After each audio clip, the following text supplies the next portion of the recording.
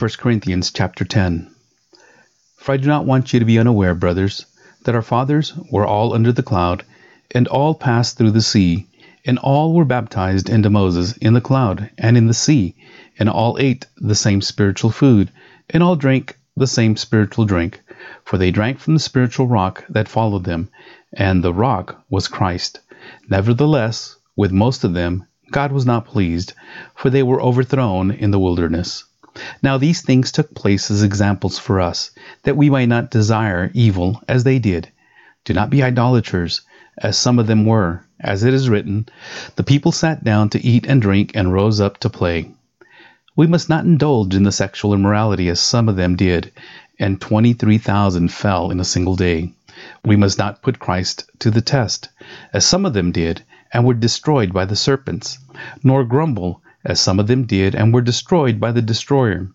Now these things happened to them as an example, but they were written down for our instruction, on whom the end of the ages has come. Therefore, let everyone who thinks that he stands take heed lest he fall. No temptation has overtaken you that is common to man. God is faithful, and he will not let you be tempted beyond your ability, but with the temptation he will also provide the way of escape, that you may be able to endure it. Therefore, my beloved, flee from idolatry. I speak as to sensible people. Judge for yourself what I say. The cup of blessing that we bless, is it not a participation in the blood of Christ? The bread that we break, is it not a participation in the body of Christ? Because there is one bread, we who are many are one body, for we all partake of the one bread. Consider the people of Israel. Are not those who eat the sacrifices participants in the altar? What do I imply then? That food offered to idols is anything, or that an idol is anything? No. I imply that what pagans sacrifice, they offer to demons and not to God. I do not want you to be participants with demons. You cannot drink the cup of the Lord and the cup of demons. You cannot partake of the table of the Lord and the table of demons. Shall we provoke the Lord to jealousy? Are we stronger than he? All things are lawful, but not all things are helpful. All things are lawful, but not all things build up. Let no one seek his own good, but the good of his neighbor. Eat whatever is sold in the meat market without raising any question on the ground of conscience. For the earth is the Lord's and the fullness thereof. If one of the unbelievers invites you to dinner, and you are disposed to go, eat whatever is set before you without raising any question on the ground of conscience. But if someone says to you, "This has been offered in sacrifice," then do not eat it, for the sake of the one who informed you, and for the sake of conscience. I do not mean your conscience, but his. For why should my liberty be determined by someone else's conscience? If I partake with thankfulness, why am I denounced because of that for which I give thanks? So whether you eat or drink, or whatever you do, do all to the glory of God.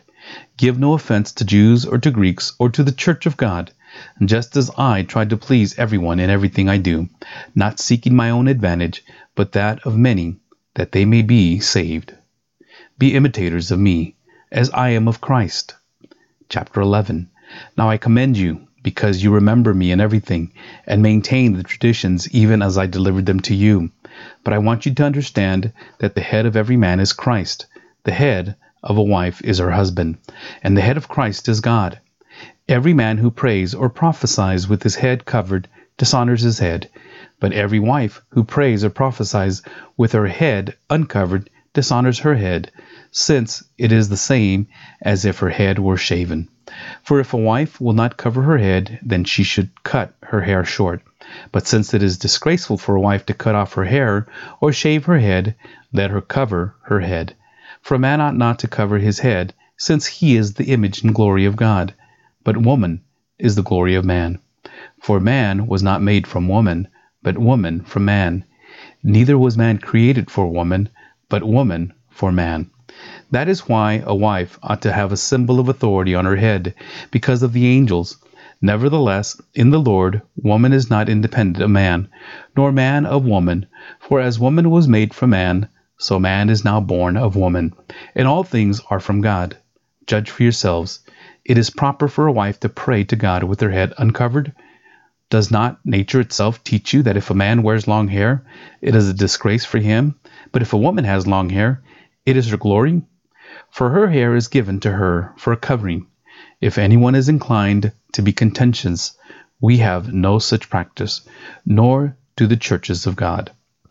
But in the following instruction I do not commend you, because when you come together, it is not for the better, but for the worst.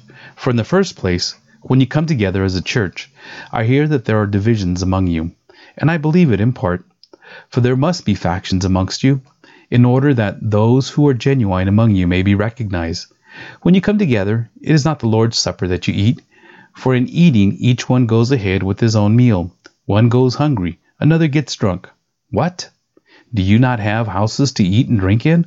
Or do you despise the church of God, and humiliate those who have nothing? What shall I say to you? Shall I commend you in this? No, I will not. For I received from the Lord what I also delivered to you, that the Lord Jesus, on the night when he was betrayed, took bread, and when he had given thanks, he broke it and said, This is my body, which is for you. Do this in remembrance of me. In the same way also he took the cup after supper, saying, This cup is the new covenant in my blood.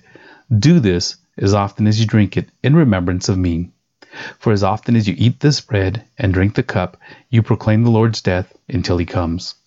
Whoever, therefore, eats the bread or drinks the cup of the Lord in an unworthy manner will be guilty concerning the body and the blood of the Lord.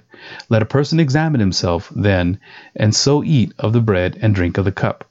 For anyone who eats and drinks without discerning the body eats and drinks judgment on himself. That is why many of you are weak and ill, and some have died. But if we judged ourselves truly, we would not be judged. But when we are judged by the Lord, we are disciplined, so that we may not be condemned along with the world. So then, my brothers, when you come together to eat, wait for one another. If anyone is hungry, let him eat at home, so that when you come together, it will not be for judgment, but the other things I will give direction when I come. Now concerning spiritual gifts, brothers, I do not want you to be uninformed. You know that when you were pagans, you were led astray to mute idols, however you were led. Therefore, I want you to understand that no one speaking in the Spirit of God ever says, Jesus is accursed, and no one can say, Jesus is Lord, except in the Holy Spirit. Now there are varieties of gifts, but the same Spirit, and there are varieties of service, but the same Lord, and there are varieties of activities, but it is the same God who empowers them all in everyone. To each is given the manifestation of the Spirit for the common good. For to one is given through the Spirit the utterance of wisdom, and to another the utterance of knowledge, according to the same Spirit. To another faith by the same Spirit. To another gifts of healing by the one Spirit. To another the working of miracles. To another prophecy. To another the ability to distinguish between spirits. To another various kinds of tongues. To another the interpretation of tongues. All these are empowered by one and the same Spirit, who apportions to each one individually as he wills. For just as the body is one, and has many members, and all the members of the body, though many, are one body, so it is with Christ. For in one Spirit we were all baptized into one body, Jews or Greeks, slaves or free, all were made to drink of one Spirit. For the body does not consist of one member, but of many.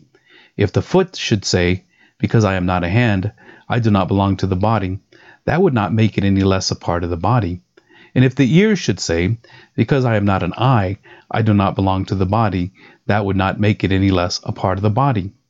If the whole body were an eye, where would be the sense of hearing? If the whole body were an ear, where would be the sense of smell?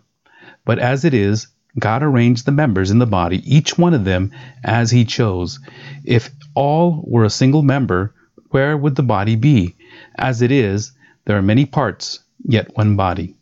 The eye cannot say to the hand, I have no need of you, nor again the head to the feet, I have no need of you. On the contrary, the parts of the body that seem to be weaker are indispensable, and on those parts of the body that we think less honorable, we bestow the greater honor, and our unpresentable parts are treated with greater modesty, which our more presentable parts do not require. But God has so composed the body, giving greater honor to the part that lacked it, and there may be no division in the body, but that the members may have the same care for one another. If one member suffers, all suffer together. If one member is honored, all rejoice together. Now you are the body of Christ, and individually members of it. And God has appointed to the church, first apostles, second prophets, third teachers, then miracles, then gifts of healing, helping, administering, and various kinds of tongues. Are all apostles? Are all prophets? Are all teachers? Do all work miracles? Do all possess gifts of healing? Do all speak with tongues? Do all interpret? But earnestly desire the higher gifts, and I will show you a still more excellent way. Chapter 13. If I speak in the tongues of men and of angels, but have not love, I am a noisy gong, or a clanging cymbal. And if I have prophetic powers and understand all mysteries and all knowledge, and if I have all faith, so as to remove mountains, but have not love, I am nothing. If I give away all I have, and if I deliver up my body to be burned, but have not love, I gain nothing. Love is patient and kind. Love does not envy or boast. It is not arrogant or rude. It does not insist on its own way. It is not irritable or resentful. It does not rejoice at wrongdoing, but rejoices with the truth. Love bears all things, believes all things, hopes all things, endures all things. Love never ends. As for prophecies, they will pass away. As for tongues, they will cease. As for knowledge, it will pass away. For we know in part, and we prophesy in part. But when the perfect comes, the partial will pass away. When I was a child, I spoke like a child. I thought like a child. I reasoned like a child. When I became a man, I gave up childish ways. For now we see in a mirror dimly, but then face to face. Now I know in part. Then I shall know fully, even as I have been fully known. So now faith, hope, and love abide, these three. But the greatest of these is love.